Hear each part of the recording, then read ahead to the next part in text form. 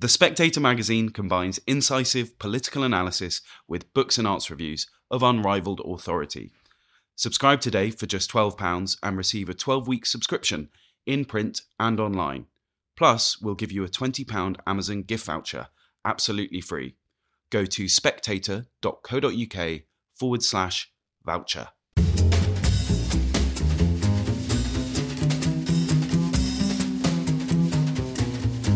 Hello and welcome to a slightly new format for the Edition podcast. We're going to be talking a little bit more about the magazine, as per usual, but trying to give some insight into the thought process behind putting The Spectator to bed each week. I'm Laura Prendergast, The Spectator's executive editor. And I'm William Moore, The Spectator's features editor.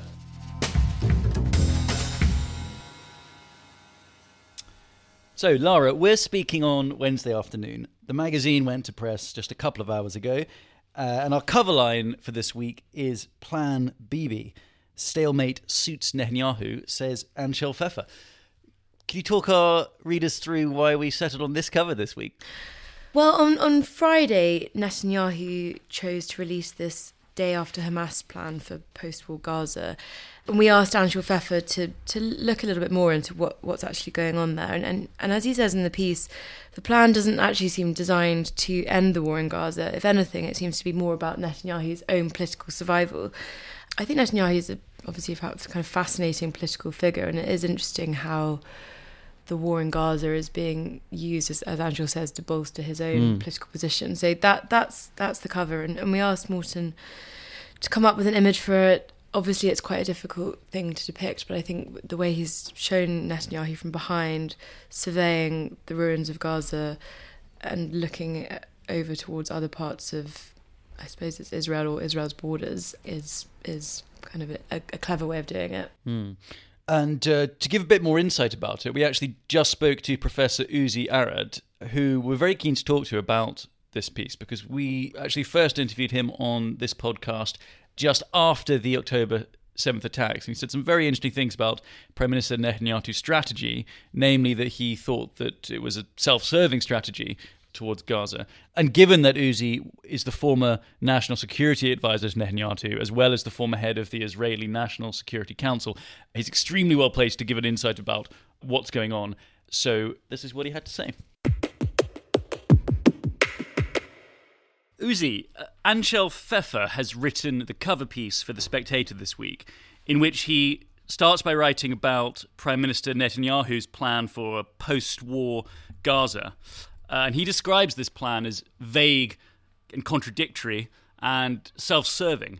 I would like to start by asking, what did you make of his day after Hamas plan, or non-plan, as Anshel puts it? Well, yes, it is certainly vague, because near as I can tell, he has in mind the notion of the contours of such an arrangement as it should be brought about. And he has some basic conditions, so to speak, and they shape his position on that issue. Clearly, he understands that should there be a success to Israel in either destroying or degrading the Hamas military and terrorist capabilities in the Gaza Strip in its entirety or near as much as that, and at the same time, Hamas will also lose the political control over the Strip and would have to go underground.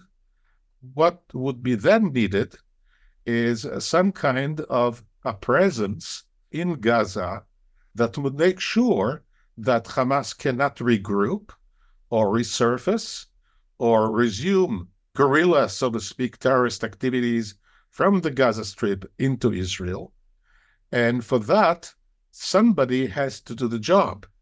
The goal that he said he set it for himself is to have the Gaza Strip demilitarized. Now, you may wonder why that choice of word. That choice of word is that this goal has international legitimacy. Back when we used to have negotiations with the Palestinians, and in the process of the Oslo negotiations, it became to be accepted that areas that Israel would evacuate would be demilitarized. Any piece of territory evacuated by the Israeli forces, be it on the West Bank or in Gaza, that piece of territory would be demilitarized. That is to say, if the area were to be governed by some Palestinian entity or authority, they would have only police forces and they would have only necessary weapons for maintaining law and order, but not military means. That is to say, not heavy weapons and certainly not rockets of the kind that can be lobbed at Israel and destroy and hit civilian targets and so forth. So that goal remains a kind of a necessary condition about what should the Gaza Strip look like in the future. Second is who are going to do the job. For the time being, there is no one, but ideas that have surfaced have called for the possibility of some inter-Arab forces that would form such a capability and would deploy. You could have Egyptian participation in it. You could have even international capability of the kind that have been established for similar such peacekeeping formations. There was once a multinational force in the Sinai that kept the ceasefire. So one has to create that structure that would do it. And for the time being, it has not yet been accomplished. Netanyahu, incidentally, was not willing to accept the Palestinian Authority itself, the one that is placed now on the West Bank. And his position is because the Palestinian Authority itself has not fully applied or implemented its own obligations in the West Bank of all such forces. And besides, it has not shown the determination to do that job effectively and fully. But Netanyahu has now to contend with the fact that it is the accepted view of the international community and some of the players that have been involved in the negotiations around this crisis, primarily the United States, that have said that they would like to see Palestinians assume the job, particularly, possibly, the Palestinian Authority itself, to which the American position has been that Netanyahu has to understand that there is an expectation of a resumed negotiations with the Palestinian Authority so as to proceed towards the long-term goal of resolving the Israeli-Palestinian conflict through the formula of a two-state solution. Netanyahu, for his own political reasons, and due to the character of the coalition that he now builds on politically, cannot accept that, and he is reluctant to accept it, although in the past he did, when it served his views. He joined the roadmap at the time, he joined the Oslo process at the time, and he did accept the notion of a two-state solution, but he backtracked from that due to his political conditions. And now he has not yet accepted that goal, but I assume he will.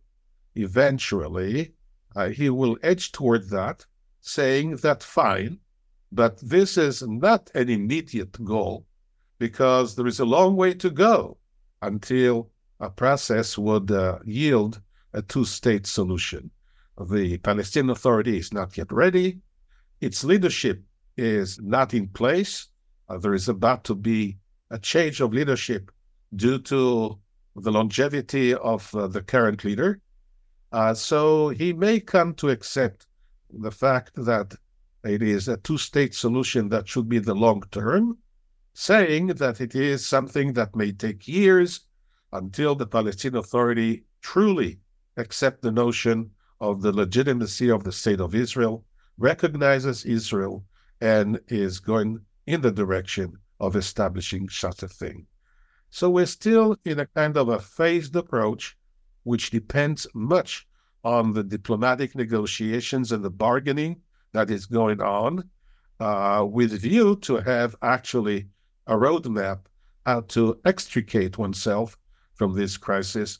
And while this is going, the risks of further escalation and even escalation to the north of Israel is still not negligible.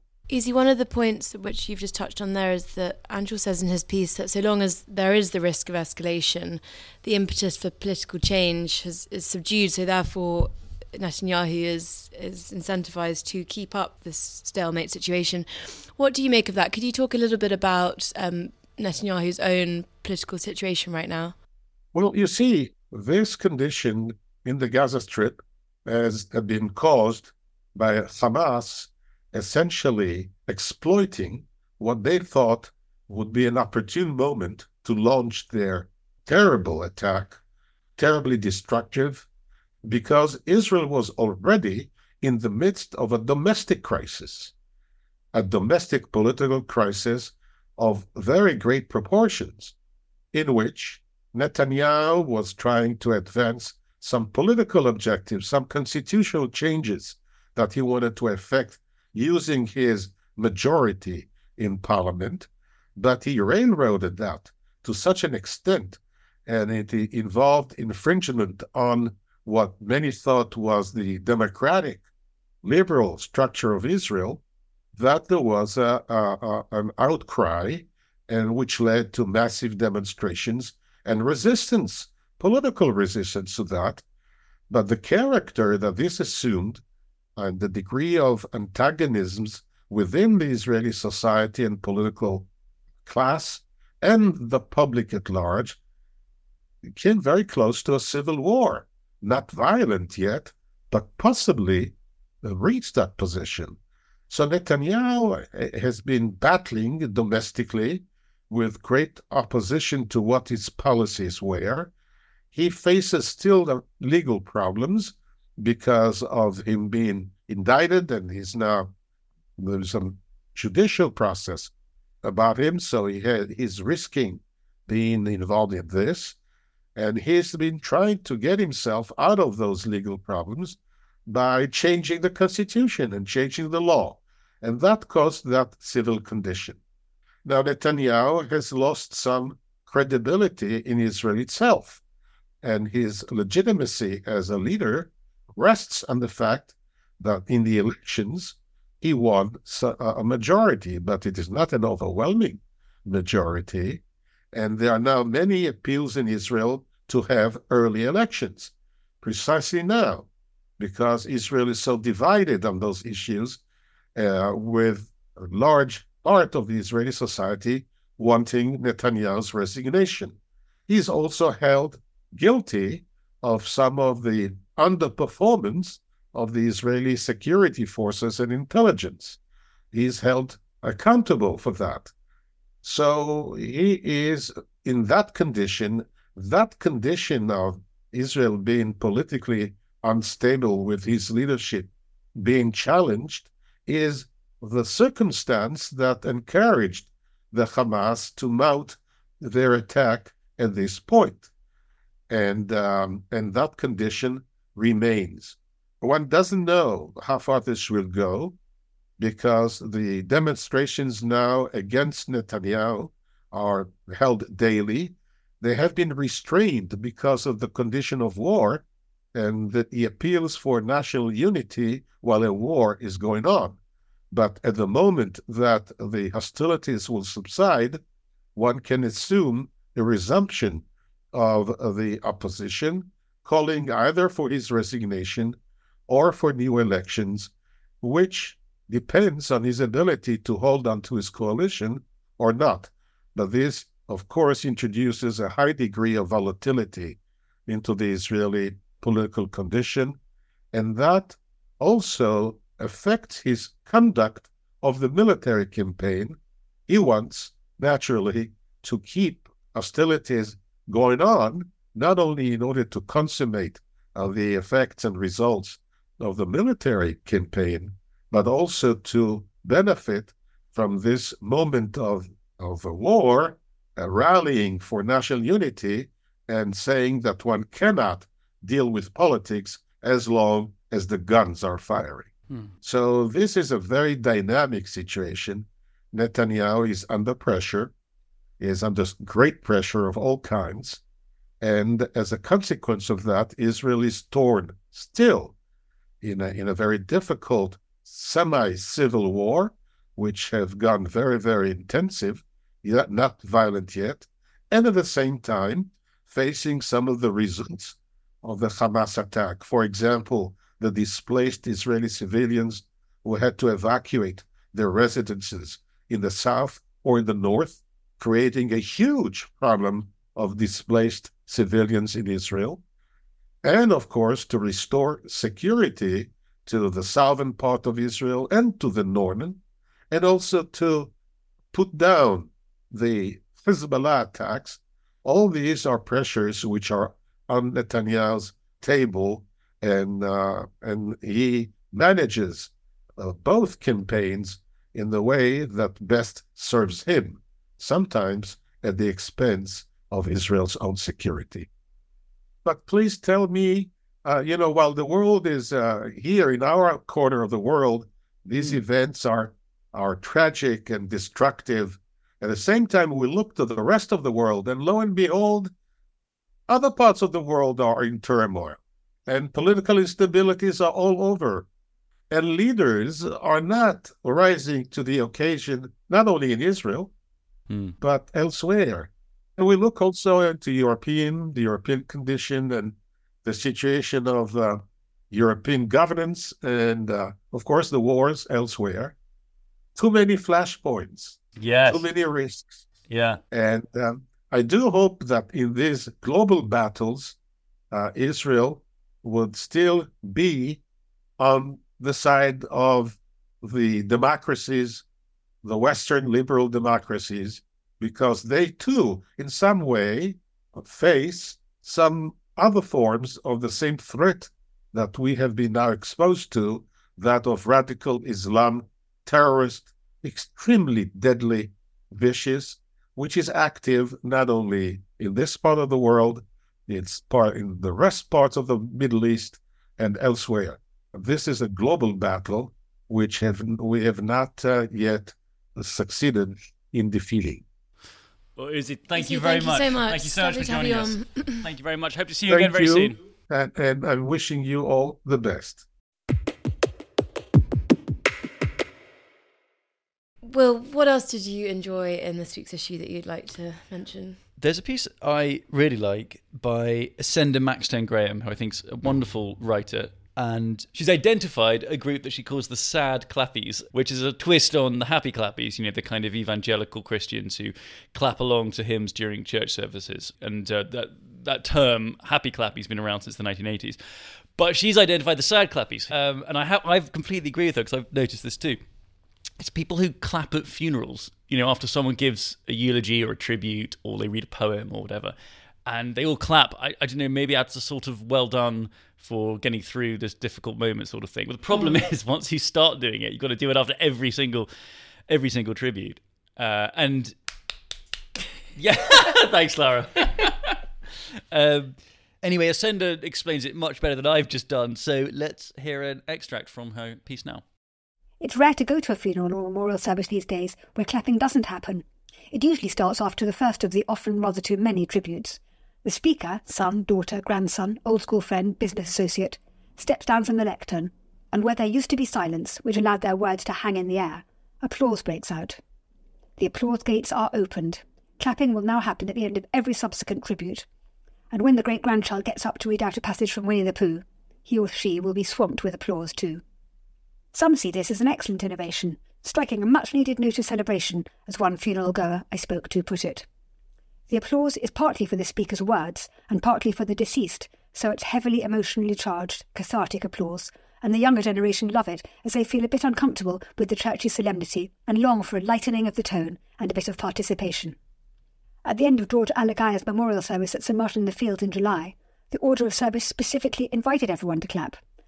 A final round of applause for George, exactly 1 minute, cheering aloud. The applause raised the roof, according to the BBC's account, and went on for far longer than a minute. How about you, Lara? What do you like from this week? There's a column by Matthew Paris in this week's issue in which he I suppose he's sort of reviewing a book, but it's a book called Some Men in London, Volume 1, Queer Life, 1945 to 1959, by an author called Peter Parker. And he said, as Matthew points out, the aim of this book is to just remind older readers and younger ones just how, as he says, mad, cruel, ridiculous and stupid the British were about homosexuality only a couple of generations ago. And it sounds like a brilliant book, and that it's a collection of different portraits, just observations from that time. And I think Matthew's right to draw readers' attention to it. And then there's another piece in the arts section, which is the lead arts review, written by Richard Bratby, where he talks about this man called Christopher Gunning, who died last March, aged 78, who I hadn't heard of, but he was a brilliant composer who not only composed original symphonies, but also composed lots of music for ads and films and TVs, including the Poirot theme tune. There was just also one part of it where he mentions that the only other person he can think of who was as successful at serious art and advertising was Salman Rushdie. And, well, I think you and I were both surprised to discover that Salman Rushdie coined the phrase naughty but nice when he was working for Ogilvy. So you learn something new every week. Yeah. The second feature we're going to talk about in a little bit more detail is by Lucas Dagatis, the Spectator's editorial manager. He's been to Latvia to speak to people who are facing deportation because they're ethnic Russian and they don't speak Latvian. And there's a new rule change, which means that unless they learn Latvian, they could be deported. So Lucas spoke to some of the people who are facing this rather grim prospect, and also spoke to some of the politicians who are implementing the policy.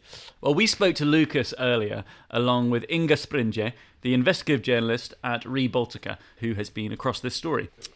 Lucas, you write in the magazine this week about the new language requirement law that has come into force in Latvia and the people who are affected by this policy change. Could you start by just briefly summarising for our listeners what this policy means? Sure. So in the autumn of 2022, Latvia, a Baltic country, also a former Soviet country, it introduced an amendment to the immigration law which targets the Russian citizens in Latvia. And the Russian citizens were instructed to essentially apply for a new residence permit. But a condition of this residence permit was to demonstrate their language proficiency in Latvian. And around 16,000 Russian citizens applied for this new permit, and they sat the tests. But there was a number of Russian citizens who were unable to complete this test and pass it. They were given 2 attempts only. And if they were unable to do so, then they were basically unable to extend their residence in Latvia and were instructed to leave the country. And you say in your piece some of the people that this law affects are people who have lived here for their entire lives, or almost their entire lives, and are now facing the possibility of deportation. Is that right? That's correct. Some of them were actually born in Latvia, whereas others came to Latvia during the Soviet years, but most of them also at a young age. Inga, am I right in thinking that you support this new law in principle? And if so, could you take us through your thinking on the matter? Mm-hmm. So I can understand why this, what was the maybe main idea of this law. So it's we feel threatened because now, the war is going in Ukraine, and we've always been afraid as a country and as a nation from Russia. And now when we see what's happening in Ukraine, there is this kind of feels that we need to do something more and to be more secure. And that's why there was this idea about the laws that if people who are living in Latvia and who have Russian passports, that they need to also show that they know Latvian language. But there was already one problem when this law was implemented, or like these amendments were implemented. It was pre-election time. So it was already like kind of populistic time when coalition parties were thinking like how to get more votes during election time. And I think that's why this law was made in a rush, and it was populistic. as an essence, I approve this idea. It's very good, but I think it was done badly. And there are several reasons why it was done badly, because I am one of the outspoken persons about this law in Latvia. And that's why many Latvians hate me. I have received a lot of hate because of my opinion. But my main argument is like that half of these people who were supposed to take this exam, they are 65 years and older. And I know we have different cognitive abilities for people who are quite after 65, but there are many people, and we know that these pensioners, they're not among the richest and wealthiest and well-educated people. So it means already that many of them are not capable anymore to learn Latvian language. And that's why I'm calling this amendment populistic. And already from the beginning, I was saying there will be thousands of people, it's my assumption, who will not be able to pass this exam just because they are already quite old. They just don't have any more brain capacity to do this. And then as a result, I think if the goal of the law was to make Latvia more secure, I think we achieve also an opposite result. We are actually splitting society. And has the new law been, you mentioned obviously getting a lot of hate for it. Does that suggest that it has actually been quite popular in general? Yes, and I can understand also these people who kind of hate me for what I'm saying. I totally approve that, yes, if you've been living all your life in Latvia and you don't know Latvian language, it shows disrespect. It shows some arrogance. It's not good. But from other side, we are requiring to learn Latvian language and prove it now. Because one of the arguments that opponents are telling to me is these people had 30 years time to learn language. Yes, I agree. And it's very bad that they didn't learn the language. But this law was implemented now, and we actually gave them 7 months to learn the language. Yes, in total it was 1 year, but I think at the beginning even Latvians didn't understand what actually this law meant. And now, out of this, like I mentioned, out of this around 20,000 people to whom applied this, almost half was 65 and plus. And at the beginning, there were also requirements about mandatory monthly income, which these people should have. But it was, I don't remember actually anymore, around 500 euros. And many of these people have these Russian pensions, one of the reasons why they took Russian citizenship. And it's far less than 500. So there were already these many steps which showed that this amendment was populistic. It wasn't actually realistic. And so far we've seen that, I'm sorry, but I was right. And I don't believe that we will be able, or we will deport some of these people, because many of these people don't have anyone in Russia. It's what are we going to do? Take them to Russian border and leave there, these old people, just because they don't know Latvian language? I don't think it's humane. But many Latvians would oppose me by saying, see what Russia is doing in Ukraine, and these people they chose to belong to Russia because they took citizenship, and they need to now take responsibility for their choice, which they did, 10 years ago when they took the Russian passports. Lucas, in your piece, you argue that this law is illiberal, but are you not sympathetic to the view that Inga put forward, that there's somewhat an arrogance if you live your entire life in a country and refuse to learn the language? I am actually sympathetic with that argument. I just think it is too drastic to expect them to learn it so quickly.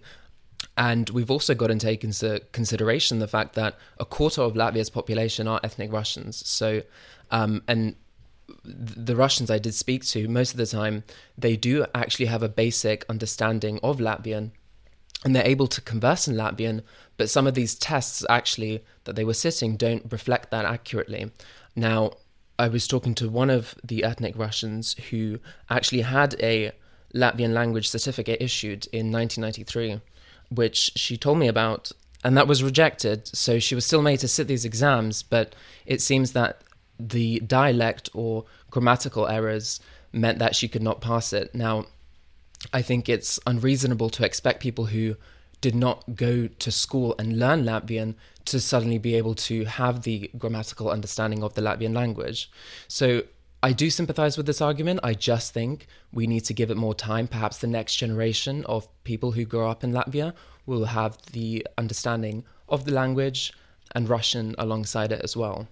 Inga, one of the points that Lucas makes very well in his piece is that the irony of all of this is that historically most Latvians are well aware of the evils of illiberalism and the kind of long struggle that the country went through to gain its freedoms.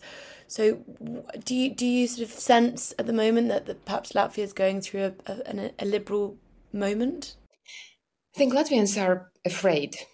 I think this is the main reason why all these things which are happening now, like removing monuments, changing names of the streets, asking to pass this exam, people already like in quite old age, people are just really afraid. And when even like this week, like there is again like people are so alarmed because we see that Ukraine is not winning the war. And we still remember, there are still like in families, people who remember deportations to Siberia, how people were dying from starvation and how cruel Russians actually were in like, I don't know, 70, 80 years ago when Latvians were deported.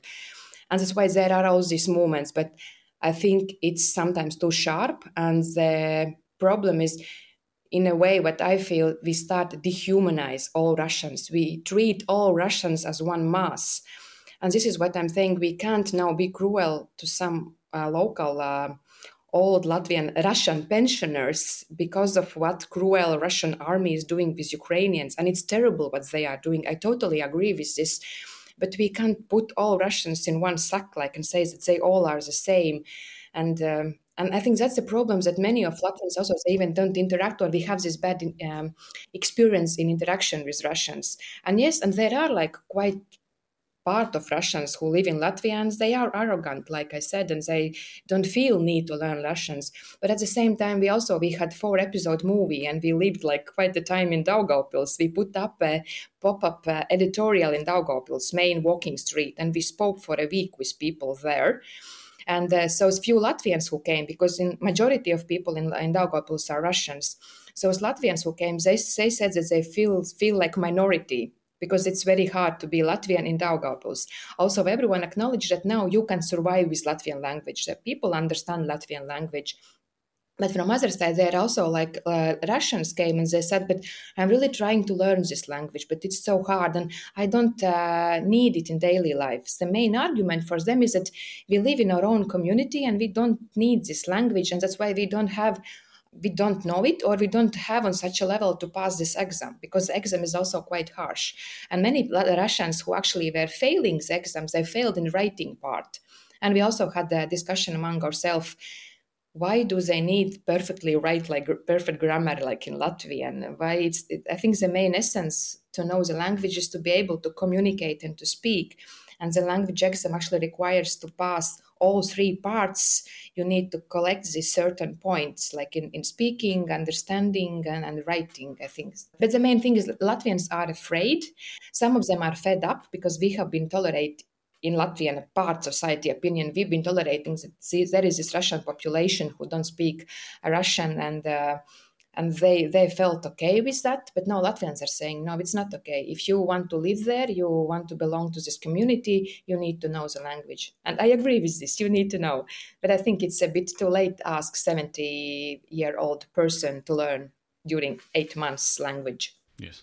Well, Inga and Lucas, thank you very much indeed for joining us. Thank you. Well, was there anything else that you particularly enjoyed this week? Well, I think the book section in this week's magazine is particularly strong. Just a lot of very good ones in there. But I particularly liked there's a really good dual review by Mark Cocker reviewing one book about myths and stories around wolves in Britain. And I'm always quite fascinated with wolves and the sort of folklore stories around them, or even the politics around their possible reintroduction and so on. So I found that very interesting. And he also reviews a book about the return of wild boar to Britain. So boar and wolves, I feel you can't go wrong. And finally, there's a review of a book which we're going to talk about in a bit more detail for our final section, which is Tom Hodgkinson reviewing Free Time, The History of an Elusive Ideal by Gary S. Cross. And he describes it as essentially an attempt to answer the central question, which has been with mankind for as long as there's been the written word, which is, why do we not have more free time? And when we do, why do we keep wasting it? And we thought this would be a fantastic topic to speak to our Wikiman columnist, Rory Sutherland, about. And he had some fantastic ideas about free time and how to spend it when we spoke to him earlier. I have a friend who always recommended that we should work a 4-day week. And his argument was that you needed a 3-day weekend because there are three things you need to do on a weekend. You need to catch up on all your shit, admin, that kind of thing, shopping, paying your gas bill. Okay. You need a day which you spend with friends being entirely sociable, and you need a day spent doing absolutely nothing. He always argued that the 2-day weekend failed because you always ended up not doing one of those three things. And, if you think about it, if you just do admin and then do nothing, it feels a bit like a wasted weekend. Likewise, if you don't have your day spent doing nothing, it's generally you haven't really relaxed properly. And I've always thought there's a certain logic to this. I think it's also worth noting that the Americans, Canadians, perhaps, and Japanese are outliers here, in that most countries do actually translate higher living standards into a mixture of more money and more leisure. The United States is unusual, in particular, not because it doesn't take more leisure, but it tends to take it at the beginning of life in the form of higher education, and at the end of life in terms of earlier retirement. And I think retirement's actually, in some ways we have these bizarre tax breaks for retiring, which more or less are incentives for you to leave the workforce. When in a modern environment, I would have thought tapering off the amount you worked would be vastly better than effectively going 100% and then stopping overnight. There's quite a high incidence of people dying or having, general forms of mental distress when you go from working full-time to working not at all. So there are questions about this. I'm quite sympathetic to ideas like experimentation with a 4-day week and flexible working. And that's because, to be honest, what nobody seems to notice in economics is that most of the gains we have through cheaper and better consumer goods, and in some cases increased earnings, simply get sucked up by the property market. Okay, so a combination of cheap and easy money and the fact that everybody basically defaults to spending as much on their house as they can possibly afford has effectively caused many, the question to ask is not why is there poverty and injustice, it's why hasn't everybody got a hot tub? The reason for that is property price increases, and that actually applies most severely, I think, to the two-income household. So if you look at a family, let's assume 2 parties, let's assume maybe, 0.7 children. What really happened over time. Now, don't shoot the messenger here, because the two people who write about this most are Faye Weldon, who used to speak about it a lot, as does Elizabeth Warren, the left-of-centre senator from Massachusetts and one-time presidential candidate, that the double income trap has really meant that every family is now 35 hours of discretionary leisure time down for no real economic gain. Because the gain has been mopped up, particularly in the US where you have competition for school districts, the gain has just been mopped up by rent seeking in the property industry and asset price gains in the property industry. So one of the reasons I'm not entirely unsympathetic to greater calls for leisure is it's worth noting that the fact that you cannot maintain a household on one income has been very, very costly to very large numbers of people, single parent families particularly, okay? Whereas weirdly, student accommodation, where you get 6 people sharing a house, effectively 6 students can outbid one family. And that, when you look at it, is a massive loss of leisure per household over the last sort of 50 years. I'm not making a gender point here at all. I'm merely making the point that when you have a world where 2 people need to work in order to maintain a household, it gets very difficult to have children. It gets very difficult to be a single parent. It makes it extremely difficult just to be a singleton in London, unless you want to live in a bedsit. As a Georgist, I think, the solution is, of course, to tax land values, but I'm not having much luck on that. But I've just come back from Fuerteventura, fascinatingly, where you do see the beginning of something, which is a trend which is all around. It particularly, I think, ties in with surf culture there. I rather like surf culture, by the way. It basically fills a town with quite agreeable hippies. You also see a huge instance of these kind of nomadic workplaces, flexible offices, typically close to the beach. And I can see a proportion of the population effectively becoming slightly nomadic. If you've got a particular job where you can do it from anywhere, Elon Musk's Starlink makes that a bit easier after all. So going slightly off grid might be more common. But what is quite interesting now, which I think we ought to consider, is that your working hours and your place of work were non-negotiable pre-COVID. And now they're part of your negotiation with your employer, which is, well, rather than having more money, I'd rather have one of the things Ogilvy offers is 4 weeks of working from anywhere. So 4 weeks of the year, you should demand this of Fraser, by the way. 4 weeks of the year, you can effectively go and work. We'll give it a go. And so if you've got someone you need to look after, if you've got caring responsibilities, if you're an expat and you just need to go home for a few weeks, you're allowed to do that with line manager's permission for 4 weeks in addition to your vacation allowance. That strikes me as a pretty intelligent compromise. But what is quite interesting is to what extent will working conditions become as much a status indicator as salary once was? Because previously the only negotiable component of work was how much do you pay me? And now I think we've broken that norm where another component of your negotiation with your employer will be what flexibility can you offer me, what autonomy, and what quality of life benefits. Because while I was in Fuerteventura, I took it as vacation. I worked for a few hours a day. It doesn't bother me. I mean, it's dark some of the time. I might as well do some work. I don't want to spend the entire day on the beach. But actually, some greater infusion of leisure for the class who, let's face it, people aged between 25 and about 55 can justifiably feel that they're just paying for everybody else. You know, you're working your balls off so that retired people on public sector final salary pensions can float around the local cafes doing bugger all, so students can stay in student accommodation and student lifestyles for longer. There is a reasonable complaint of the middle-aged or the young middle-aged who haven't had the property price gains that the other generation did, that they're kind of footing the bill for everybody. Rory, there's a line in Will Hodginson's review that I'd love to get your opinion on.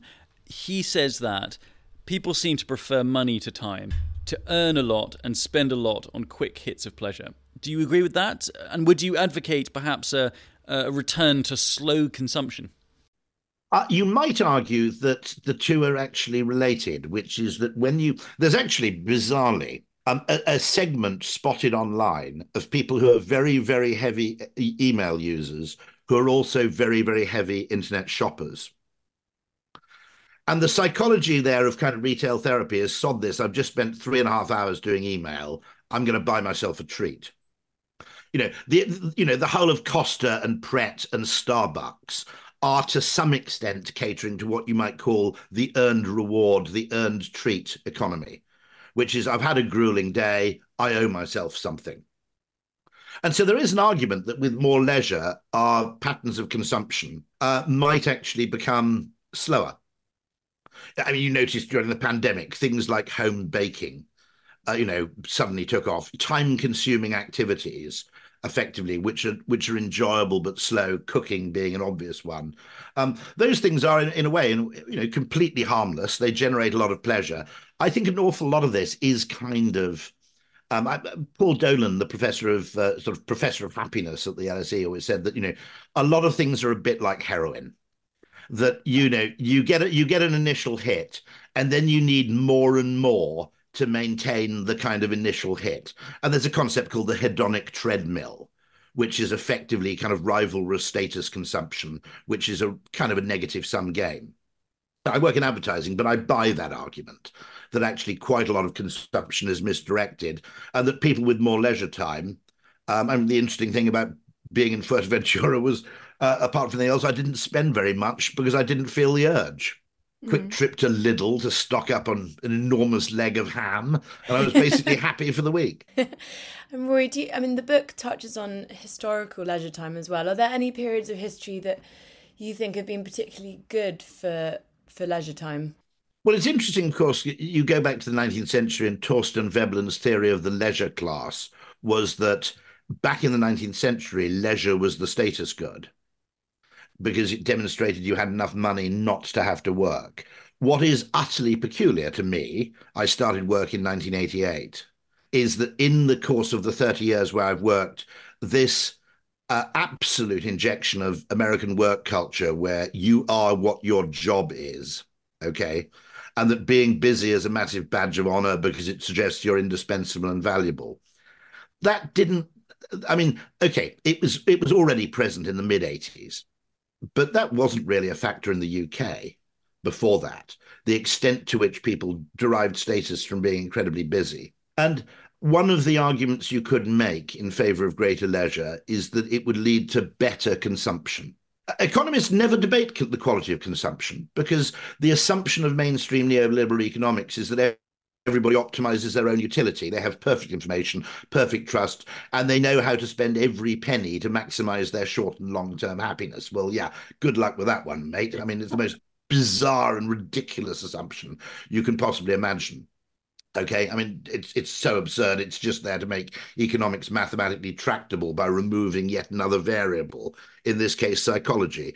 But I think there is an argument to say that, I don't think it's the job of conservatism to maximize annualized GDP growth. It's to improve the quality of life for families, particularly for families and for wider society. And I think it is plausible to say that a very, very busy culture doesn't spend money very well. As I said, they're these kind of weird kind of heroin hit purchases. I'm guilty of them myself. Okay, the worst one, by the way, a bit of a tip from our gut: never buy anything at an airport. I don't know why, but airports just scramble your brain. And I've noticed this. I've come back from a business meeting. I ended up with something like a Bluetooth-activated weather station or something. Right? It was nothing to do with utility or my quality of life. It was just that feeling that I deserved a treat after a fairly grueling business trip. And I think there's an interesting question to be raised here on where we spend our money and how we spend it, and if we had more time, would the pound to hedonic transfer, in other words, would the happiness we gain per pound be actually better if we simply had more time in which to spend it? That was Rory Sutherland. Will, do you think you have enough free time? Like more, less? Such a leading question, I think. I think I probably have the exact right amount of free time. I am trying to use my free time more productively this year, though. I've set myself almost a sort of Stalinist quota for my free time. What are you doing? Well, my New Year's resolution was to read 2 books a week, and I'm trying to stick that. I'm on track. Very impressive. I've done 18 books this year so far. 2 a week. I've got long commutes, Lara. That's my point. So the idea of how to use my free time is very much on my mind on these commutes. So that's what I'm doing at the moment. What about you? Well, I think with 2 small children, I'm surprised you have any free time with 2 children. Well, as long I do, commutes. that's true. I didn't really have long commutes, but I don't know. I feel like I quite like the balance of 5 days and then a 2-day weekend. I feel like a 4-day week feels too short to me. But I know lots of people think otherwise. And that's it for this week. Thank you very much for the positive feedback that we've received for the new format. It's always fantastic to hear from listeners, and those of you who have been in touch have told us that you've liked it. So we'll assume that that's the majority opinion. And so for anyone who does want to leave any feedback, please do be in touch at podcast@spectator.co.uk. And if you've enjoyed the podcast, please do pick up a copy of the magazine to read everything we've talked about in full. I'm William Moore. And I'm Lara Prendergast, and we do hope you'll join us again next week. I'll actually be away next week. I'm off to Japan, but We'll miss you very much. Thank you, Will. But stepping into my shoes will be our Deputy Features Editor, Gus Carter, who I'm sure will do a brilliant job.